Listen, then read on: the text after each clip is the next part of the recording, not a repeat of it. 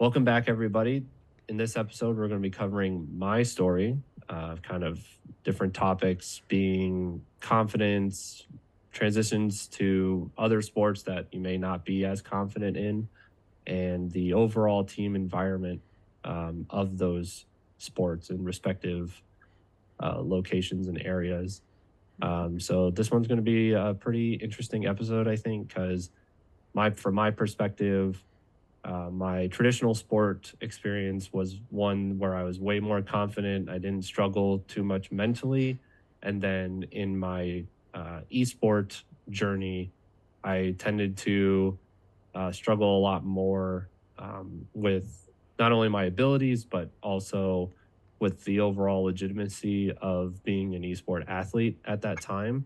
So we're kind of going to go into those things. I will let um, Ashley and Maddie do most of the talking this episode. I'll do my best to answer the questions that they have prepared for me. But hope you all enjoy this one. I will hand it off to Ashley to kind of get me started and see if we can get some thought provoking conversation going. So. Yeah, absolutely. I think this episode is going to be kind of different because I would say, as someone who knows Zach personally, he's a very confident person. And I think you can see that in the story he's about to tell. But confident people can have struggles and have moments where their confidence falter, but that doesn't mean that they're still not confident in other areas of their life, but there's going to be times where it's shaky, and that's okay. So I'm just excited because it is kind of different than Maddie and I's story, where I felt like Maddie and I had more of a rocky start that led to us maybe not figuring out how to deal with our mental game until we became consultants. Zach, I feel like, is somebody who figured it out earlier than us, and just how that looks and what that looks like. So I'm excited. So my first question, Zach, is I want you to kind of describe your traditional sport experience. So what sports did you play, and what was that environment like for you wherever you'd like to take that? Sure. Yeah. So I guess like early on, my two or three sports of choice were basketball. That was like my main sport for a long time. Transitioned that into track, cross country events and sports, and then uh, soccer was also like one of my main sports that kind of carried me through high school because I ended up quitting basketball, and we'll probably get into that. Mm-hmm. So yeah, for my most confident sport, I believe was basketball.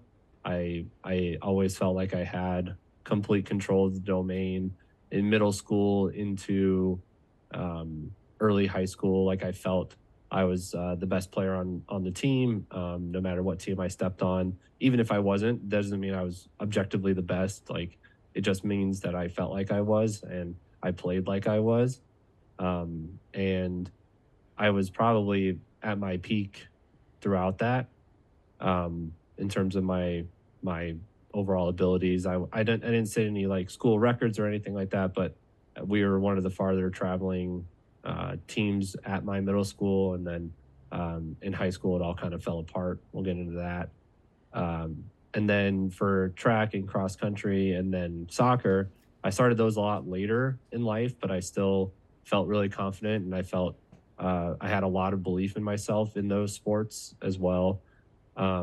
Soccer was more something I picked up seventh and eighth grade because one of my best friends at the time, he we got really close at school in seventh grade, and he lived right next to the soccer field. So it just made sense for us to play the sport together. So I was playing soccer a lot, and then I ended up being pretty good at it. And from there, kind of practiced on and off as I could. But I definitely practiced basketball more than any other sport, I think.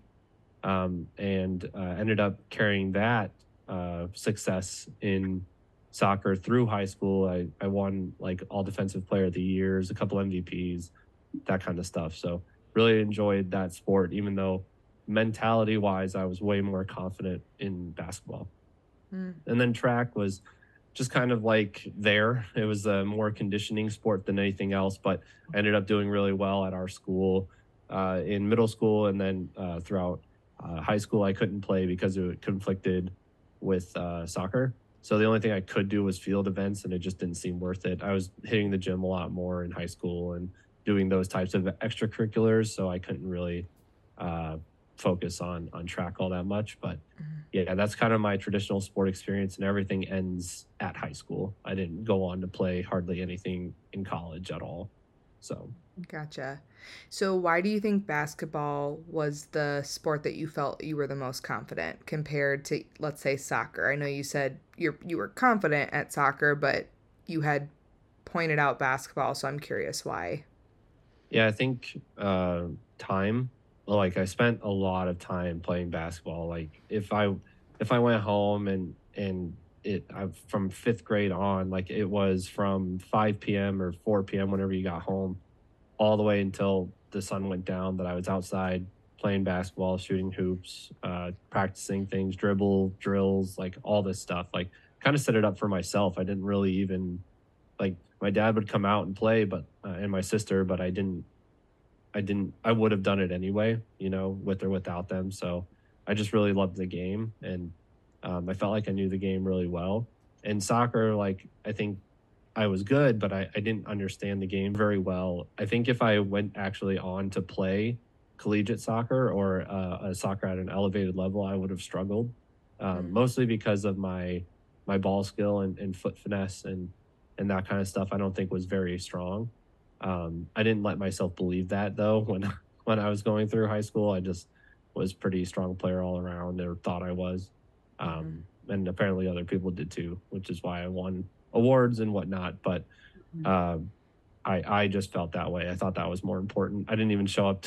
I didn't even show up to any of my award ceremonies or anything like that. I couldn't be asked. It didn't seem that important to me. But yeah. yeah. But your confidence in your ability is what pushed you through. Like you just said, if you were to go on to play soccer, you felt like maybe you were lacking in some skills, but even with that maybe lack of skill, your confidence potentially led you to winning those awards. Like you kind of just were like, yeah, I might not be the best, but I'm going to go out there and do my best. And it led you to some pretty cool successes. So I think that's pretty interesting, and something that our viewers can take away is that how you talk to yourself, whether you think you're the best or not, and what does the best even mean, really, that there's outcomes that can come from that positive thinking. Yeah, I will say that I probably played like I was the best, but in my head, it was not all happy thoughts and roses while playing. I was pretty hard on myself, but that actually more motivates me than anything else. Like my Mhm. self talk would probably be looked at as not a performance consultant's top choice, we'll say. So, but it works for me, and I kind of figured that out early as well. Just kind of what I need to perform well, what I need to Mhm. do to get myself to a place where I feel I'm playing at my best or I'm my strongest, mentally, and also like just emotionally. Mhm. So Mm. yeah. Yeah, Maddie, I do did want to touch on a point that you just made too, and I guess this might go off topic a little bit, but it still like adds to it that our viewers can take away from is the fact that you said like you probably weren't speaking to yourself the best, but it worked for you. There's like four different types of self-talk that you can have, and we can get into it on a whole other episode, but one of them is like, gosh, it's not negative, but it's like helpful thoughts. Ash, you know where I'm going with this? I can't think yes. of the words right now, but it's like It's like negative, helpful thoughts or whatever. essentially it is positive or negative, but then it's like Mm, performance enhancing or yes. Mm. performance declining. I don't know if it's Hurting. hurting. Yeah, what? Yes. Words are just beyond me right now. The reason why that we don't, at least I don't as a consultant, like to use positive or negative is because Mm, again, it can be naturally a positive thought or naturally a negative thought, but it all it matters is does it help or hurt your performance. right. Yeah. So I think that's what you were getting at, Maddie. It absolutely it was like some people are not the rah type, like go get him champ. Like some people are like, okay, you just played really bad, like pick it up, you're better than that. Like some people play better like that, and that's how you got like more skill and confidence and everything, is like, you maybe talk to yourself a little bit worse into a unknown ear. Would have been like, man, that guy doesn't like talking to himself. But for you, it was like, yeah, that's what helped me out the most, or helped me out Right. at least. Yeah. Yeah, I will say too, it was more the tone, I think, than the message. My tone was very harsh, like, what are you doing? You're better than this, type of stuff. So it was more negative in tone, but the message was positive because I was, like I knew that I could perform better than that. I knew I could do better than that. And I think one of the things that I'm most proud of is the fact that like I didn't really let my environment in traditional sport dictate stuff. Like when I went home, dad would, definitely have some opinions and thoughts on like how games went and how I could have been doing something differently. But in my head, it didn't matter what he thought, and I don't know where that one comes from for sure. That's something I don't know if that's learned, or I don't, I don't know anything about it. But I think I was fortunate that that existed for me because either he backed off a lot easier and other people have it worse than me, or my mentality just kind of carried me through to not hear what he had to say about my sport. So When you said where did it come from that you could block out what other people said, I think it's personality sometimes. Like, I know me, I care about what people think all the time. Like that, or not as much anymore, but I used to, where like anybody else's words were law, essentially. And I couldn't filter through like, these person's thoughts matter. This person doesn't have my best interest at heart, so why would I listen to them? It was like anybody around me had an influence on how I felt about myself. And so that translated into coaches and parents and teammates in the sport world. For you, I feel like you are very good and naturally don't care about what other people think, like at all. Like Yep. you could care if people like you or not, in a good way. Like you still have people that like you, but you don't care if they do or don't. And I wonder if that translated because that was natural for you. You were able to do that in the sport world. Yeah, and I think the key word there is natural. I think, and I wish I had better information on how, and maybe there's one day that I can figure it out. But I do think that it helped tremendously. I hear a lot that athletes get into sticky situations or, don't feel like they can perform very well when they hear these other thoughts and all these other opinions and take those into what they're trying to do. So I don't know. It helped tremendously.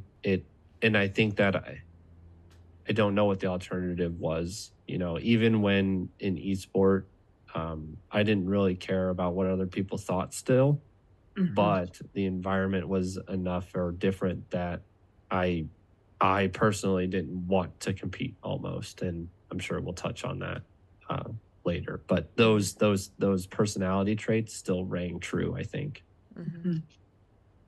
Maddie, were you gonna say something? I got a lot of thoughts going here, and I'm gonna try and like put them together. Yeah. But my first thought is like you were able to kind of almost tune out your dad's words and be like, yeah, okay, like sure. If he would have said something to you, you're like, whatever, let it bounce off. Do you think that has any relation to your confidence level in basketball? Like, do you think it would be the same if, say, he had said something about your track performance, which not saying you didn't have high value on your track performance, but you were way more confident in basketball. And so you felt more confident. So you felt like your dad's words probably they didn't hurt as much, but like with track or with soccer, not feeling as confident, do you think they could have affected you a little bit different or a little bit more? It's interesting because short answer, definitely. I think part of me played soccer and track. Yeah, I would say, but my dad did track too. But my dad never played soccer really. I got into it because I thought it was fun. But I think a little part of me was doing it because I knew that there was nothing, he had no experience in it either. And I think that for track, he compared himself to me a lot. Um, and this is interesting because um, we were at a meet in eighth grade, and he was telling me that he jumped a 15-1 long jump, and I was like, cool, that's all well and good and stuff. In the meet, I jumped to 15-1.5, and he basically was just like, you got to go and beat your old man, blah blah blah, right? And that kind of stuff. So I feel like it would have been different. I think it's so hard. I don't Mhm. know what I don't know what I don't know. Like I've never felt like anyone else's opinion mattered. So I'm trying to decide. Like, yeah, I would be such a different person. Like if someone else's thoughts became mine, like, and if someone could influence me that much, I feel like myself now, I would try and run away because that's a lot of pressure. That's a lot of noise and just it seems like bad feelings all around. Like I don't want to give anybody that much power. I think for me, I wanted to like have control over what I wanted to control and what my domain was. And if anyone else was threatening that control, it just I would try and leave, or I'd try and go away from them. So if I let those things in, absolutely, absolutely, Mhm. you would be. I can't even imagine it. It would be hard. It'd be really hard to like carry so much. And I was of the type to just not. I'll just let that go. Mhm. Just throw it right off. If you add it to the backpack, I would take it out of the backpack. That's kind of how I always was. Yeah. I think in terms of like, does confidence in an activity influence how much noise people let in? I think yes, because I've seen it in my work with athletes. That was a really good question, Maddie, because I do think that's the case. Like the more confident you are in something, the less likely you are to listen to other people's opinions. Now, can that be a bad thing sometimes and you don't take feedback? Sure. But I also think there could be Mhm. a lot of pros to that where you just understand your ability and other people's words doesn't change what you know you're capable of. I also think not only the activity, but it's the person it comes from. Mhm. So there's some people like myself who, again, anything from anybody absorbed, not helpful. For some, it's certain people where, let's say, coach says one thing, they can take it. Parents say something, they can't take it, or vice Hmm. versa. There's just Mhm. somebody that on their opinion holds a lot of weight in their mind. Yeah. But also, I think you have to decide if that's helpful or hurtful because I do think that there are people where like when people ask me how to block something out, what I say is, okay, we need to block out certain people for certain reasons and keep certain people in for certain reasons. So for example, like if their parent gives them anxiety and their parent never played that sport, I'll be like, okay, we're going to like take their opinion out just for a minute just so you can perform well. And then with coaches who are people who are supposed to know what they're talking about, right? Again, I ask that athlete, like, is this person helping or hurting you, or do they give you anxiety? And it doesn't mean you don't listen to your coach ever, but during competition, if you need to block them out for a minute so that you can perform well and then take their feedback once the competition is over, those are different tools that I think people can take away of like, who do you really want to be paying attention to? Who do you want to be giving energy to during competition? And it's okay that certain people like don't make that cut. It doesn't mean you hate them or Mhm. don't like them. It's just that you need to figure out who's going to give you the best energy, the best environment for you to perform well. Yeah. Mine didn't just limit itself to performance. I'm this way in real life too. If you ever meet me and run into me, you'll know that like I do things my way, and I I'm not going to be rude about it. I'm not going to make you feel bad about doing it a certain way or anything. I'm not going to judge you for sure. I don't care. Like I want you to feel like you can do stuff in your way too, but I also want to feel like I can do it in mine, and I have the wherewithal and know how to do it on my own. So yeah, if you meet me and like, you'll know that I'm the exact same way as in my regular life. So I've had a lot of practice being very headstrong and confident, and uh, even if it doesn't work out, like I'm just as humble, like have the humility to learn from those things to the point that mistakes don't really bother me anymore. Like yeah, it's just funny. I just thought of something. Whenever I played basketball, and then we were shooting outside, and it was me and Beck. Beck would get uncontrollably angry if she Mhm. missed 3 or 4 times in a row, whereas I was like, "What am I doing? Why is it like this?" Why? I'd always like just analyze like where I was, how feet position, and like go back to the basics, and then be like, Mhm. okay, you gotta like chill, maybe you're rushing the shot or whatever, and adjust, and then sink 4, 3, 4, 5 in a row. And I think I had like that intuition early that kind of was like, it's okay to make mistakes. It's okay to fail a lot, and you'll just learn stuff. Like you just grow from it. And yeah, I think I trained myself every day. I'm not just this way in competition. I'm this way all the time. And yeah, to ask your point, doing it in a competition would certainly help, but I think practicing it everywhere as much as you can is what really helped me to like know who I was and know what I wanted. And I asked that question a lot. I asked those things a lot. Growing up, even, what do I want to do? Where do I want to go? Which made it so easy to quit basketball. It made it so easy to go through those things. So, Yeah, you were an individual who had your own thoughts and it led you in the right direction that you didn't regret. Mhm. right. Yeah. And a lot of things in that individual, like it Mm-hmm. wasn't just basketball. Mm-hmm. Right. I think there's like two words that kind of stuck out to me right there. Control and fail. I think within your sports, you did have a lot of control over not only like your performance, but also your thoughts. Like what you just said. Is that your sister, Beck? Back. Or Yep. okay. How like if you would miss 3 or 4 shots and she would miss 3 or 4 shots, she would be like super upset and get emotional or like be really, really mad. Whereas you're like, okay, what am I doing wrong? Like you were in control of that situation and your Mm, thoughts and stuff. And so I think that's what also helps you with like your confidence is the fact that like you have control over it. But then once you get to situations where you're not as in control, you learn from them. Like with soccer, like I believe I'm just kind of debriefing what we've kind of talked about right now, but like with soccer, you didn't know that sport very well at all. So you went out and you practiced and you learned it, and that's what made you get the confidence through. So you're like in control of your actions, your skills, and your mentality through that.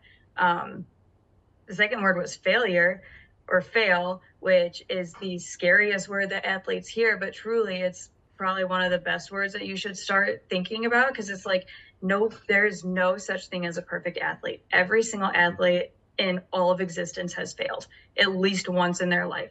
But it's what happens after the fact is do you take that failure as I was terrible and I didn't do very good and I failed? Or do you take it as okay, I missed this shot, but I need to build onto that. I need to hold my follow through. I need to breathe and decompress. I need to like watch the spin. I don't know, but something like you failed, but you adjusted. mm-hmm. So I think like that is another thing that I want to like get out of all of this is the fact that like failure is not a scary word. You should like almost Strive embrace for it it. at the same Yeah. time. Yes, because you like you're not failing, you're not learning at the same time. Like if you're consistently doing a layup easily for the rest of your life and not challenging yourself to like an elbow shot and you're missing those, but you're like, I'm really, really good at layups. I'm going to stick with that. It's like, how do you progress as an athlete? Mm-hmm. So it's just like having that mentality to continue to grow, stay in control, and like reach for the failures that you are learning through it. Mm-hmm. Yeah, let's talk about that for a sec because I think this is going to be more impactful than just to me. I think like what I hear as the undertones for what you're saying is that you shouldn't judge yourself in that Mm-hmm. moment. You should just be able to like keep going and move on. So like Mm-hmm. just selflessly, like what I don't know how or why I did it, but what would be like an athlete that comes in, they're saying that they're struggling, they get really angry when they miss three in a row. What are some what's a tool that they could take away that like helps them decrease the judgment of themselves for Mhm. missing three shots in a row, you know? I have two ideas. One's my favorite. Whenever somebody makes a mistake or fails and then starts that process of I'm no longer a competent athlete or I'm not a Mhm. good athlete, I have them remind themselves of times where they did succeed, because it's proof that they're not a failure. Um, when you succeed, it's facts, it's data, it happened, so you can't refute it. But then a lot of Mhm. people come back to me and they're like, but I just failed. That's fact, that's data. So which one do I listen to? And it goes back to that helpful versus hurtful. Mhm. Yes, you failed, but you've also succeeded. Which one helps your confidence? Focusing on this failure and reminding yourself that you failed, or reminding Mm, yourself of the success? A lot of times people think that they're supposed to give energy and attention to failure and mistakes to improve. And I Mhm. think there's a time and a place for that for sure, but not right after a tough loss or a failure. That's when your emotions are heightened. So if you go down that path of trying to nitpick your performance, the confidence will go down with it. Mhm. But if you're in a, like, let's say a day or two after the competition when you're more refreshed, that's a time to nitpick and figure out what went wrong in mm, that moment, to not tumble down the I am no longer a good athlete. You can be upset that you've lost or that you failed. That's fine. Mhm. But afterwards, I want you to remind yourself of a time you did succeed so that you believe you're capable of doing that again the next time you go out there. can it be in either order where like they can get really upset with themselves right away, but then like you're saying, remind themselves and then or can they in the moment be like, no, we're chill, and then the few days later remind themselves of some mistakes or remind themselves of like things they'd want to improve? Does it work both ways? Yeah, I think it depends on the situation. So, for example, I Mhm. work with a lot of swimmers where they have multiple races in one day or multiple days. So, we work a lot on when do you pinpoint errors and when do you pinpoint successes given what you need to be successful in that next race. Because I do want them to feel reset and refreshed for the next race, but sometimes they do need to learn from what went wrong so that they can do better in the next race, and sometimes they need to just let that race go and pretend like that didn't even happen, and they can debrief it in 2 days when the meet is over. Mm, So I think it just depends on the context, the athlete, and the sport. I do agree 100% with that because I was thinking like initially when you asked that question, I was like, okay, in basketball, no, you can't think in like what if you fail or make a mistake like in game, you have zero time to be like, oh my gosh, I sucked. Wait a second, I was really good here. You have to like flip the switch to go to like, which is also beneficial in its own sense. Is like, okay, I missed that shot on offense, now I got to go play defense. Like that could be also your transition to like finding your success. Like sure, I missed that shot. Now I'm going to take the ball back. I'm going to create an overturn. I'm going to do something really good on defense. That I think is a good way to like help with the self talk. Doing it myself Yeah. as self talk is like, okay, I missed that shot, but like you don't really have the time to sit there and dwell. You have to switch and go and reset almost. So, and if you have a second, I like the deep breathing and taking a breath. So if a timeout is called after you just missed like two free throws, you have to decompress because those free throws, those are tough. Missing free throws is hard. I've been there. It's hard. It's not, yep. it's not fun, Mm-hmm. but you can't really take it back at the same time. So you have to sit there and be like, okay, it happened, Mm-hmm. now I gotta move on. And then I think like a day or two later, looking back and like decompressing and being like, okay, miss those two free throws. What now? What do I do now? How do I move on now? Like Mm-hmm. I can't dwell on the fact that like it was so bad I airballed one. Can't dwell on the fact. I just gotta be like, okay, I airballed it. I didn't use my legs. What now? Go work on your free throw form using more legs, like more of the what now, taking it as like learning tips rather than that was not a good shot. Yep. What Instructions. happens if like you're at the line and like the failure just pops up, what do you do? Because that's never happened to me. That doesn't happen to me that often. But you know, I can see as someone as a data driven player, that would be rough. So like, what do you do? Well, I think from what Maddie and I both said, there's 3 options, and it depends on what you need in that moment and depends on the situation. You let it go because you don't have time to process it, and it's probably a good thing to just let it go if it was a mistake anyway, like move on. But you like literally don't have time to process it, just let it go. Learn from it. So fix something. So I do think sometimes a free throw, there's an opportunity to be like, okay, I missed my first one. How do I fix the second one? But sometimes, again, you could just let it go too. It really just depends. But you could, again, let it go, learn from it, or remind yourself of when you did it successfully so that you can feel confident that you can do it again. So again, but the next time you get to the line and you think about that failure, what do you, like, before you even take your first shot, how do you like punt that out of your mind? Like, I'm trying to remember, did I slap myself or something? I did something. I did something that made me remind yourself of when you made it. You've made a free throw before. Yeah. And again, I think I also, sorry, I like the physical. I do that as well, like the rubber band snap. Like when you start to catch yourself like talking negatively, I tried my hardest to do it because it's something that you do have to practice. But my advice or my tip, if you get up to the line and you're like, oh my gosh, here we go again, I just airballed my last free throw, like catching it is the first thing. Like you can't let yourself sit there and be like, oh my gosh, I missed it. You have to catch it. You have to be like, okay, that's not helpful in this moment. I have 0.5 seconds to shoot this ball, and that's not what I want to waste my time on. It's more of, I got this, like some sort of cue word or phrase, or like even slapping yourself or doing your rubber band on your wrist and being like, not helpful. I gotta like do something in this situation here. I can do this. I've done it 1,000 million times before. I can do it one more. I missed it that one time. That's okay. I can do this. That was always my biggest thing, was like, I got this. I'm on the court for a reason. I can do this. That sort of like motivational self-talk, in the sense where it's not like, it's okay, everything's all right, like the last one didn't matter. No, it did. It did.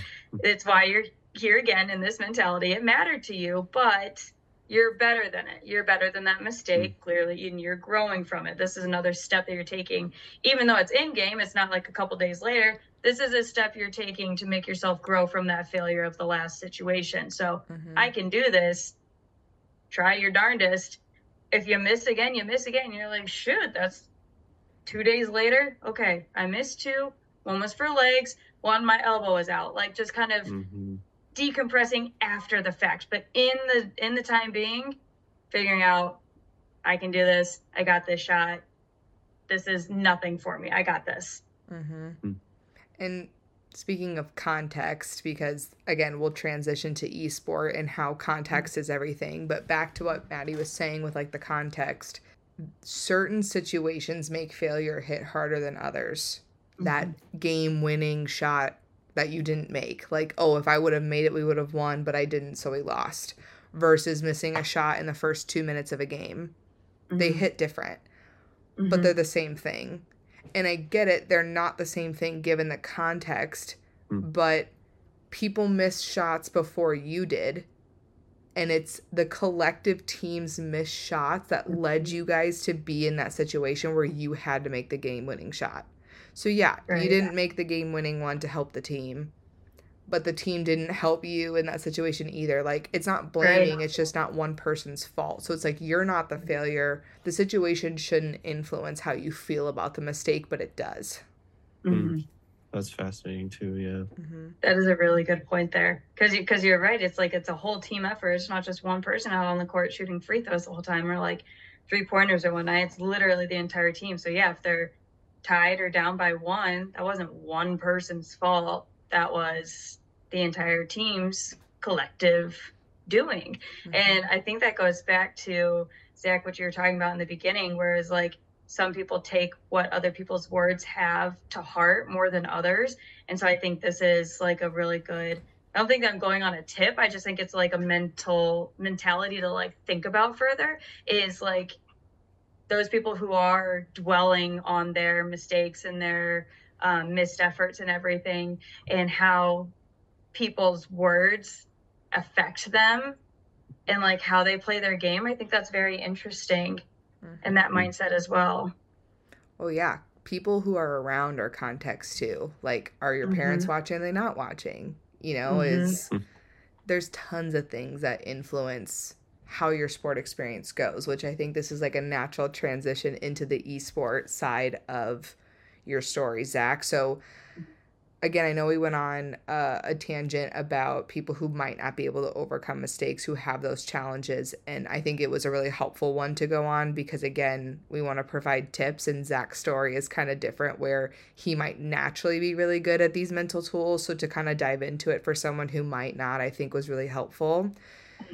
But just because your traditional sport experience was helpful, positive, you felt like you were in a strong place, esport was a little bit different for you. So I'd love to transition there. And again, I just think this nails the point that context change everything. It can be the people watching, it can be the setting you're in, it can be the time of the competition, it could be the sport you're playing. And I think that's what we're going to see here is that into a new sport came a new mindset for you. So I'd love for you to kind of share what that experience was like for you. Really quick too, something that I'm thinking about while you guys are talking and coming up with some really great stuff is even throughout this podcasting process, we've made a couple episodes, we've edited a couple things, we've noticed some process improvements and changes that we probably could make. And one of those, like right now, and I don't care if this goes in the podcast or not, I just want to call it out because it's interesting. Right now, as just because of that script, we have on YouTube, you have like the bar for like you can like say like this section of the video covered this topic, this section covered this topic. You know what I'm talking about? And when you're watching a video, because we're doing this thought out, like fully thought out section by section. Now, when we're editing, we can add the annotations about what topics we're talking about throughout the video, so it makes the viewer experience better. So it's just fascinating. Like I love this stuff a lot. Like, and I think I always just want to compound my knowledge and get better at things, which is part of why I was successful. Okay, so let's get back to it. So in esport, my transition was a little rocky, I will say. There's a lot of factors that go into that. So I think what would be helpful for people is to kind of get like the background, and then we can kind of dive into each one of these things. So when I became interested in esport, I was pretty young. I had been playing Super Smash Bros. For a long time. Like I played on 64. I had the NES before that, SNES. I was definitely a 90s, 2000s kid, right? So we had all of these great video games growing up. And I didn't know that you could play competitively until like 2006 or so. Like I was like 10, 12 years old is when I kind of started figuring out things that like there's this circuit called MLG, which stood for Major League Gamer. And it was this big event where like there were like celebrities on stage and just crazy stuff for this 10, 12-year-old to like comprehend, right? That you could do this playing games. And like they had like these big checks that they would hold up for all this money. But back in the day, you know, we played for a t-shirt. You know, we didn't really think about it as like a job or a financial like stability or anything like that. We didn't rely on it. And it wasn't until I got to my second school, so my mostly later middle school experience, that like I met somebody who's like a brother to me now. We still have a phenomenal relationship, and he introduced me to this other world of gaming. And the sport or the game of choice that he wanted us to go pro in was Gears of War 2. Gears of War 1 we definitely played, but we were more watching it than anything else. But Gears 2 was the game that was supposed to be the one that took us to the pro level. And then everything else came out after it would just be gravy. So we practiced. Well, we played a lot, like we did a lot of things, but the sport itself of gaming didn't ring very well for my parents, which kind of in a way translated to me like if I can't travel, if they're not willing to put in the money and time that they put into traditional sport, I didn't feel like it was worthy of my time to continue down this path of playing all the time every day when I knew nothing could or would come from it. I would have to like kind of get out under from under their thumb before anything would really take off with it. And that was very demotivating for me, to the Mhm. point where, I rarely I played a lot and I loved to like I loved playing because like that friend and I uh, had a lot of fun doing that together. But at the end of the day, I almost always thought about what is this for more so than anything else. I didn't really have any clear goals or objectives or any milestones that I wanted to reach or anything like that. And I didn't know that like I wasn't self-starter enough to know that I could have done it on my own through other means or different means. I wish I knew that then. Um, but I was still kind of under that thumb of my parents where, there's a very traditional route laid out for you and gaming certainly did not fall into that route. Um, so that in tangent with like some of the environment of the team kind of made it very difficult to perform well, and we can talk about that part later. But that's kind of the baseline context I think for like why I didn't play well, and I didn't play nearly as much as I played my regular sports. You would need to play 16 plus hours a day in order to like achieve most things because someone else is playing that much, and I just didn't I didn't that didn't want to, I really what it really came down to. So yeah, so that's kind of my perspective on esport. And I did well in single player games like Smash. I did really well. I performed well, but in the team based composition games like first person shooters wasn't really my thing. Do you mind explaining? Sorry, Ashley. No, go ahead. Do you mind explaining the team concept for esports? Because I know myself, I don't have a lot of knowledge when it comes to teams in Mhm. esports. So maybe just explaining for everyone else too, like what does it mean to be on a team? What does that look like? Camaraderie. What is that kind of like for teams in esports? I think how it should be done optimally and how it's done are two different things. So I'll try and touch on how I think it should be done. In when you start a round of whatever game it is, you all start together. Okay, so like you have a pot of like 4 or 5 guys or gals that all start at the same spawning point. Okay, when you drop in the game, there's some exceptions to that, like Fortnite and other things where you can like drop on a map, but generally you're starting at the same spot. From there, you all have like designated like targets or zones. So depending on the game, I can only talk about Gears to the most extent. There's zones on the map that you're playing on that are kind of objective in nature. You're trying to defend those areas. You're trying to capture some of those areas. You're trying to get some of the weaponry that spawns at those areas, and all those areas spawn. All those weapons and things spawn at a certain time. So you're keeping time because you're trying to get to your destination quickly. You're usually running up against another player from the other team that you're trying to PG circumstances. You're trying to knock out. um, you're trying to knock out for those objectives, and then you're also keeping time. So let's say you lose the weapon or you lose the objective, you have to know when that item or thing was picked up because and call it out to your team, because then the timer starts in everybody's head, so you know that in X number of seconds after that weapon is empty, it will spawn again. So you have to Mm. like be aware of that. So in old Gears, like it never really made it to that point, but how you would kind of designate your team is some of the ones that were better one on one would go to certain areas. Some of the ones that were better with like cover fire or team dynamics would go to certain areas of the map together, and then their players would go to different parts of the map together based on those same strengths to lay down a cross or or a lot of other things. There's a ton of mechanics into a game, Mhm. but for the most part, like that's kind of how the game breaks itself out.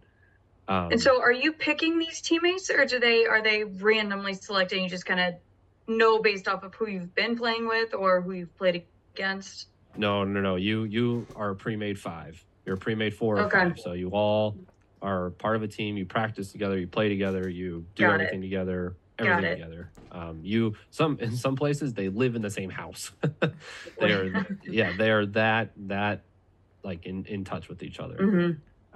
When you're So practicing that much, you gotta live together, I guess. Yeah. You might Right. as well Yeah. be. yeah. Those are like the org teams, like teams that are like a part of an organization.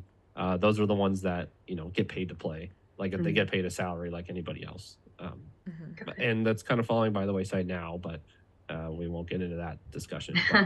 But yeah, so generally that's the objective. How I would say that the optimal play would be is everybody in gaming. Yeah, it's one of the most outward arrogant places I think in that exists in sport. You have to be. You have to be. Well, at least in Gears, you had to be very confident, very confident, very cocky, very uh, you had to feel yourself and like in the most natural of ways. And so in order to do that, like teammates need to understand the most in that, especially in that environment or in that game, how to rile your other teammates up to get them to the point where they feel themselves, or where there's a lot of like cheering. There's a lot because in physical in traditional sport, you have physical touch. You can like high five each other. You can do whatever. You can't do that unless you're literally, what's up? Right next to each other. You can't do that. You have to do it over the headset. So Mhm. I mean, there's a lot of emotion. There's a lot of emotion in games, and so people are standing up. They're like yelling at each other, yelling for each other, Mhm. and you have to know how to like navigate and what each member of your team needs or and has, Mhm. and that's really important, I think. Interesting. Yeah, wow. It really does seem like, and the only thing that's like coming to mind is what we talked about with basketball earlier, how you would literally like talk at yourself. Like it might not be the most like positive, but it was for you. Whereas like you literally have somebody else in your ear Hmm. saying stuff to you, and it's like, okay, is that helpful or is that hurtful? And it's like that's an outward self-talk. So I guess not even self-talk, it's like somebody else talking at you. It's like Hmm. Mm-hmm. words being talked at you, but it's in your ear. So it's like, oh, It's kind of that's a in your whole brain. other like realm right there. Mm-hmm.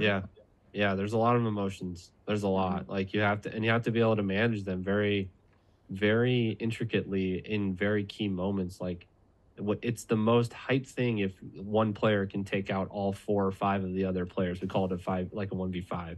To go 1v5 is like it it's montage worthy. Mhm. People will post that on YouTube, and it's sick. Like to go, Mhm. these are 5 of the best other players that you could possibly play against.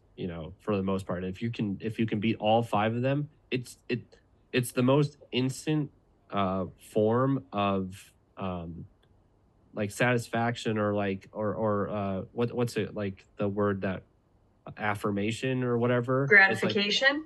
yeah, like it's the fastest like affirmative like feedback that Mm. you will ever get is if you can 1v5 pros. If you 1v5 pros, that you're good. And that's the hard part, because normally, like, nowadays they just lancer you out, like, and we won't get into what that means, but back in the day, if they took it, everyone had such an ego and has such an ego when they play, that like you would take the shotties out and you'd go toe to toe with each other. And Mhm. yeah, if you do that, it's so rewarding instantly. Yeah. So you could really snowball, versus like in basketball or whatever. They get a chance, like they come up the court and then they shoot, and then you go up the court and you shoot. And even if you hit 4 or 5, 6, 7 threes in a row or whatever, it's hype. It's really hype, but it Mhm. doesn't snowball quite to the degree that someone else popping off on you does. You Mhm. just get, the other team gets just completely demoralized, and you and your team just get all fired up at the same time. Mhm. So So you had mentioned that a piece of maybe where your mental game struggled with esport was your parents' support, and we'll get into that in a second because I Mhm. definitely think that has a huge impact. But you had mentioned that in traditional sport, specifically basketball, you felt very, very confident, and Mhm. that's why you felt like you were successful. It seems like confidence is a main theme that you had to feel in esport to perform well. Yep. Were you confident in esport? No, not anywhere close to what other people needed me to be, I think. Mhm. Part of that was the practice and the playing, but most of it was, I will say, just outcome based. You go into matches with some of your friends, some of your teammates, some of whatever, and you don't play well. And there's so much more pressure on you to play well. Like people would make comments that like, "Oh, I'm carrying the team. Like I'm putting the team on my back, blah blah blah blah." Or Mm, like what are you doing what are you doing down there at the bottom, 1-3 or 1-5? 1-5 is KDA. So like you've died more than you've killed. Um so it's like, what are you doing at 1-5? Like you're at the bottom of the screen. And in my head, it's like, well, somebody's got to be at the bottom. That's how that goes. Like somebody didn't get a ton of kills or whatever, but that stuff gets to you because like because of the environment, I became so positionally based and outcome based. Like it became so about like whether or not I got a kill, or I would throw like smoke grenades to hit 50 points to make sure that I got 50 so that by the end of the round, on the first round, if we all died at the same time, I got 50 points so that I was at the top or like towards the top. So I Mhm. wasn't last essentially. And that's just not a constructive way of thinking when you're going into a game. Your teammates should have your back. You should all communicate the same way. You should all feel like it, like put energy into each other, not take it away. And Mhm. and like I said, that emotion of esport got so toxic and hype in good times, toxic and bad, where like if you didn't perform well, like people would break you down, you Mhm. know. So dang. But you were able to block out your dad in yep. basketball. So what was I I understand cuz I can't block people out very well. So I Mhm. understand how that would have those comments would have been super challenging, but you said that you felt like you were really good at that in traditional sports. So why Mhm. was it difficult in esport, you think? Yeah, I think because the ramifications of the game were different. In Mm, traditional sport, there's other ways to contribute than like kills. You know what I mean? So in basketball, I can play right. defense really well. I could steal a lot. I could run really fast. I could get fast break points. I could pass really well. I could do a lot of other things to contribute to my team. If if I failed at my objective once in in a game or in a clan match, we would lose because like Mm, 4-on-5 is very difficult. And like I said, 1-on-5 is like pop off worthy, but 4-on-5 you just lose. 80% of the time you're losing. Mhm. So if you don't perform in that exact moment, or you take something, even if you the way yeah, this is actually super fascinating. The way that you build confidence is by failing, right? Like that's kind of what we just talked about. Yeah. mhm. If I took one-on-ones and lost, in my head it was about trying to figure out how to win. But your team doesn't think of it that way. Your team doesn't care. You've lost them the game, you know. Mhm. So I can't practice failing the same way that I could in basketball. Right. And Like I think that caused that confidence so for piece. example, like in basketball, they'd want you to take a lot of shots because it's Yeah. like keep going, like it will go in, right? And taking those shots from different places, like Maddie said, like you grow and develop when you just go out of your comfort zone to try new shots. Mhm. In in this games particularly, you couldn't take risks like that because if you didn't succeed, which you could Correct. have learned from to get better, but if you did Mhm. that, the team would be hard on you. Correct. So you couldn't fail. Correct. And like Interesting. I'm an aggressive player at everything I play. So I will make this dumb choice to have more fun than or to enjoy the or to learn more about the sport or the game than make the safe one and just sit back and Lancer fire. I'll get bored. I don't care. I want to go in, I want to make some plays. That's what I like to do.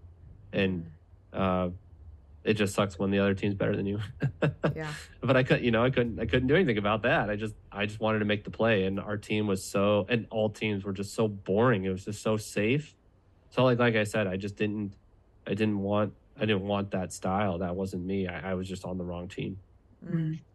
It's interesting. There's a lot, because like I am relating it a lot back to like traditional sports, and it's going to be so much easier said than done because me personally, I've never played esports. I've never been able to put myself in like that situation, but I can definitely, like, I'm not ignorant to the fact that it's hard. Like I can definitely see that, and I keep relating it back to like in basketball, everybody's seeing you miss those shots, and there's like some may be thinking, but they're not saying it out loud. Like, man, this guy can't make a shot to save his life. Whereas in esport, Your teammates are. yeah, your teammates are literally, oh my gosh, this guy can't make a shot to save his life. Like, so that's like a different type of mentality and like toughness that you would have to mold around and kind of grow with. I don't want to say like get used to, because that's not the terminology I want to use, but like grow with and mold with.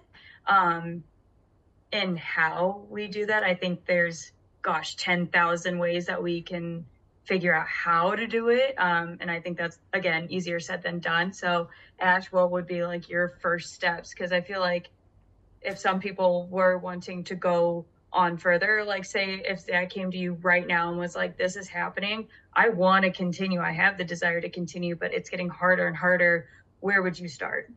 Really quick, I will say that the first thing that I asked myself in that situation, the first thing that I asked myself in that situation was, is it worth it? Because like a lot of the time, like I said before, and I talked about how my parents made that impact or made that role or made that stuff, like it didn't feel worth the criticism. And like I said, I was confident everywhere else. Like my whole life, I've always been confident. We've talked at this. If you would have isolated Zach in a little box and just viewed him through the esport lens, you'd be like, oh, he's not very confident, or he's kind of playing weird. But really what was happening in my head is that, like, is this worth the criticism? Is playing a game worth sacrificing fun to get a job done? And I didn't feel like it was. So I don't know if it was a lack of confidence or a lack of will.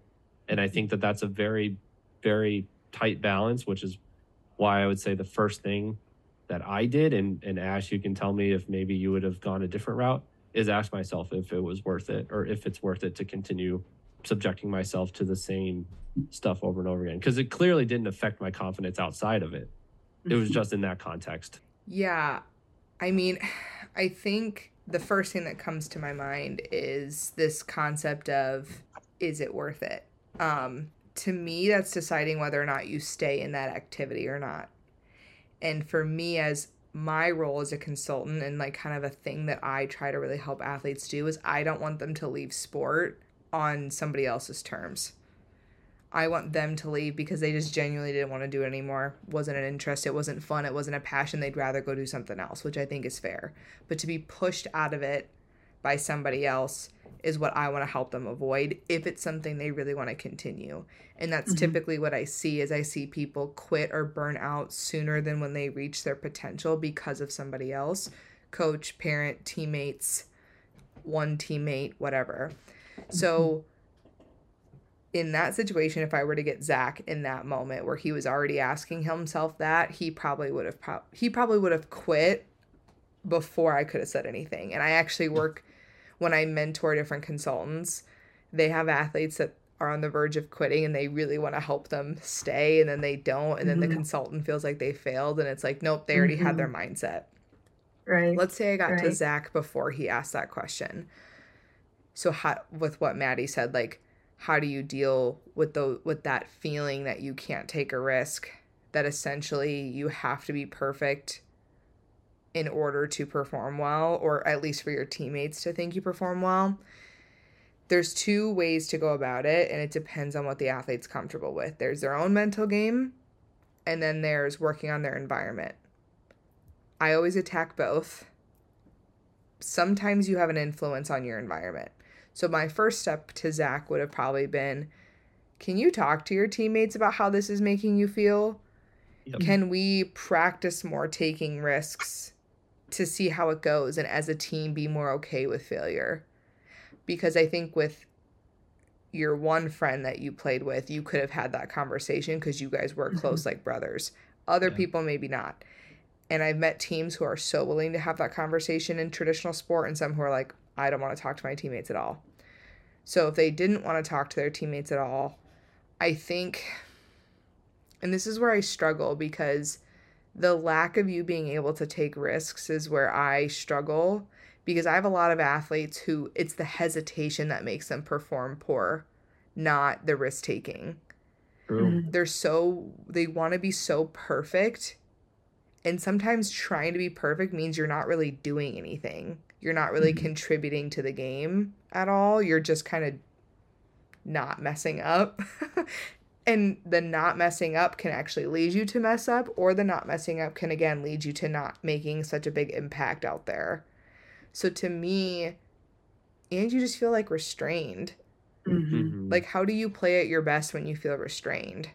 I try to help athletes find a way for them to play free in a constricting environment. And that In really control. is, yes. And just how to feel okay with that failure, even if the people around you are not okay with that failure. It's a good point, because you're right. Like, I think communication with my team would have definitely helped. And as a risky player, you felt like you were playing in these confines that I couldn't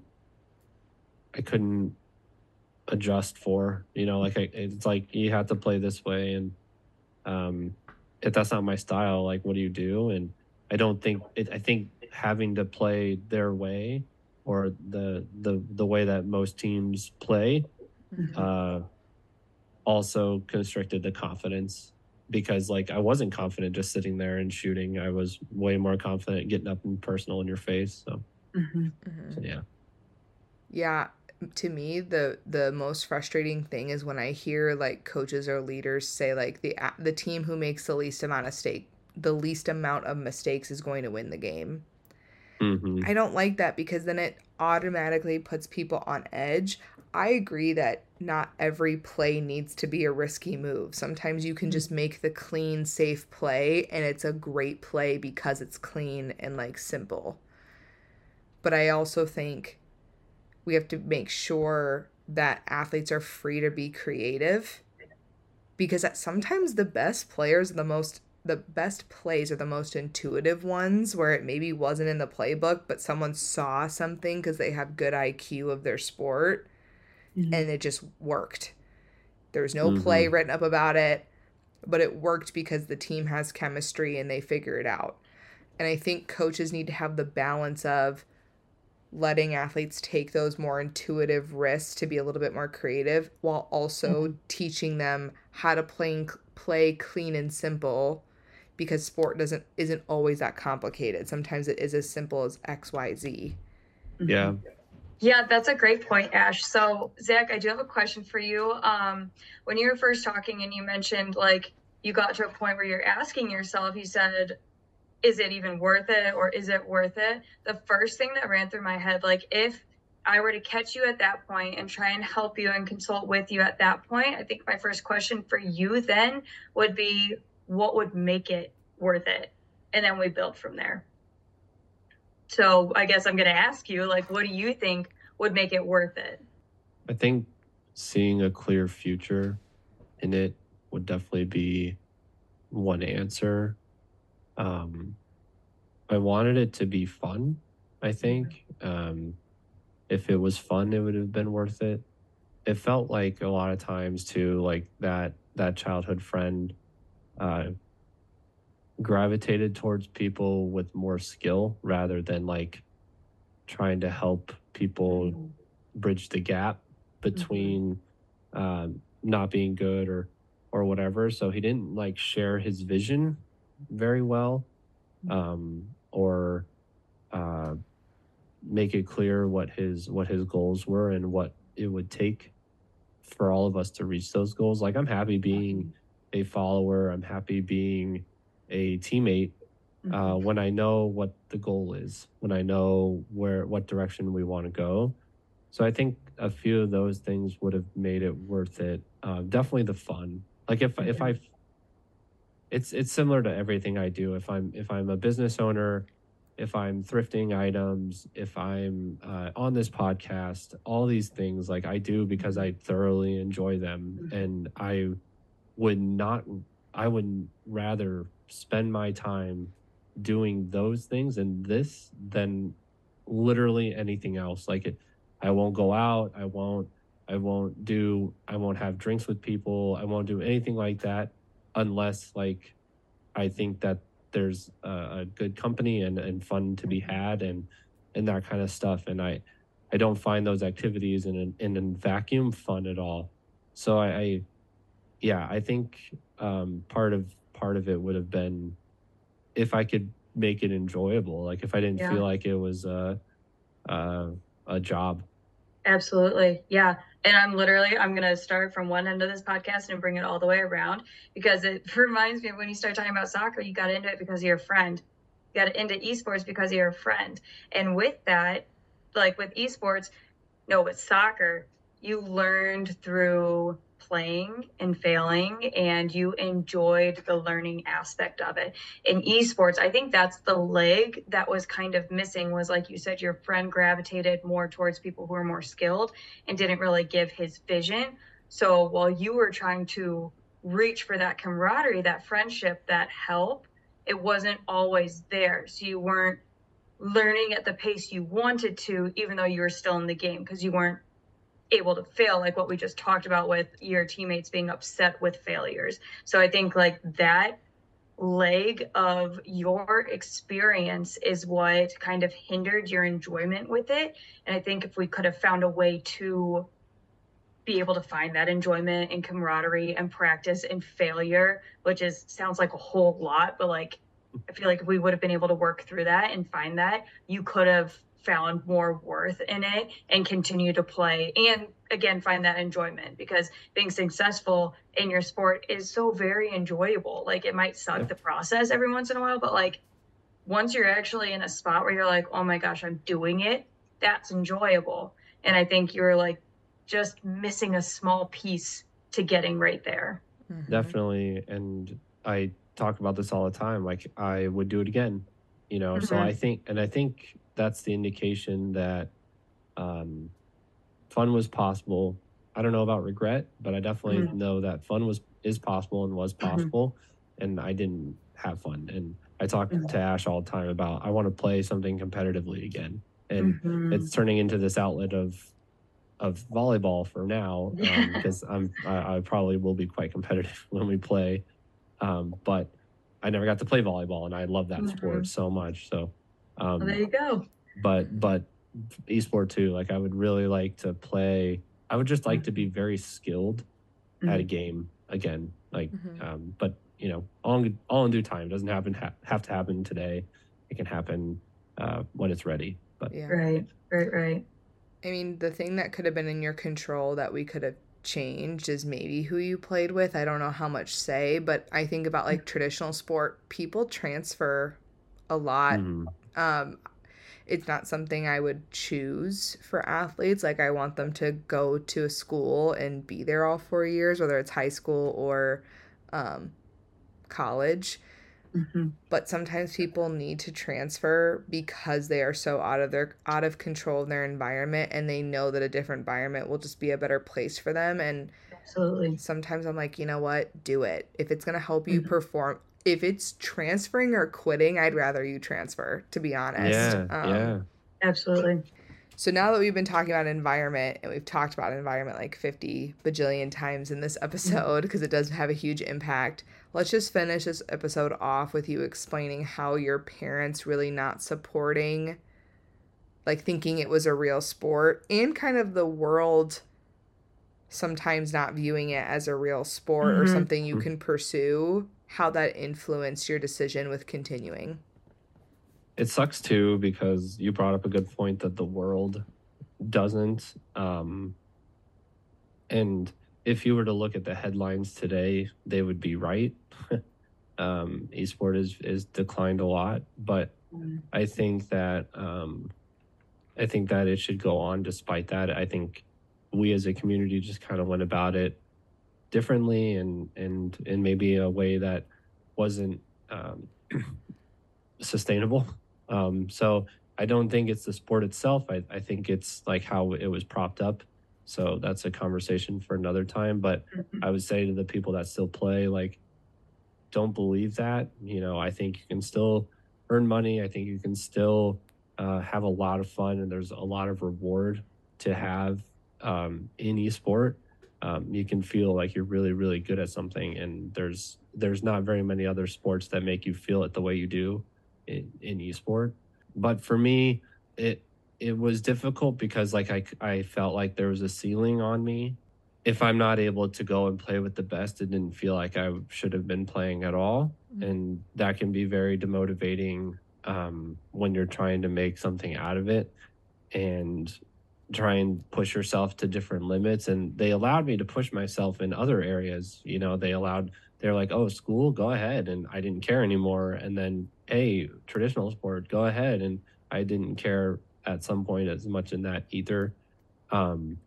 Mostly because the whole scholarship route and the whole academic route, like kind of made it so that I didn't have to try as hard to like get a scholarship or do anything like that. Or it wasn't really my goal to earn money to playing sports. Like I grew up like, oh, I'll be in the NBA, but that really didn't matter.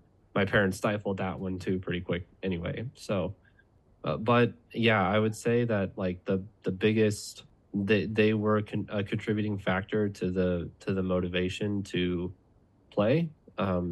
And not only the motivation to play, I played plenty without them, but the motivation to improve my play, I think, was heavily contributing to them because there was no point in analyzing anything, and it just felt like I was just kind of wasting my time by trying to get better.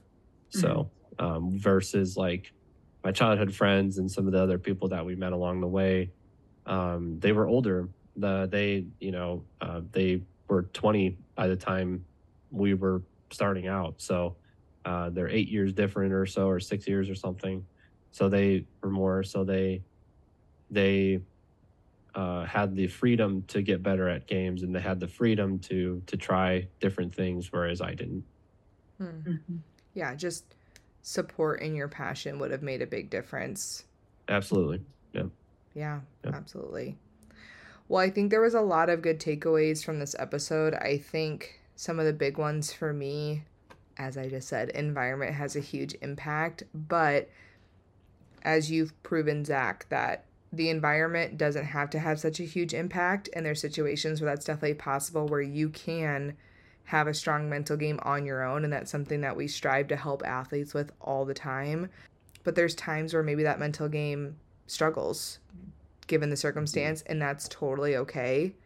And I think it's just about recognizing that even if you are confident or mentally strong in some points, it's okay to still seek out help, because there's going to be times where your mental game gets challenged. And so to have some tools in your tool belt to do that, I think would be really powerful. Yeah, the biggest takeaway for me was that if you had got me at certain areas, I think it would have made a difference, and I related to that a lot. Maddie, what was your biggest takeaway? I think my biggest takeaway, so confidence is really hard to teach. It's a very like internal thing that you start to feel. And so I think like finding out what you need to feel the confidence is like huge. And like I said, it's a lot easier said than done. So like finding those tools and those steps to like getting to that point will be crucial. Well, Zach, thank you so much for sharing your story. I think there's a lot of really great points that I hope our viewers take something away from. And viewers, if you have any questions or for Zach or for us, please just let us know. We're more than willing to talk with you as much as possible. So thank you for watching and come back for our next one.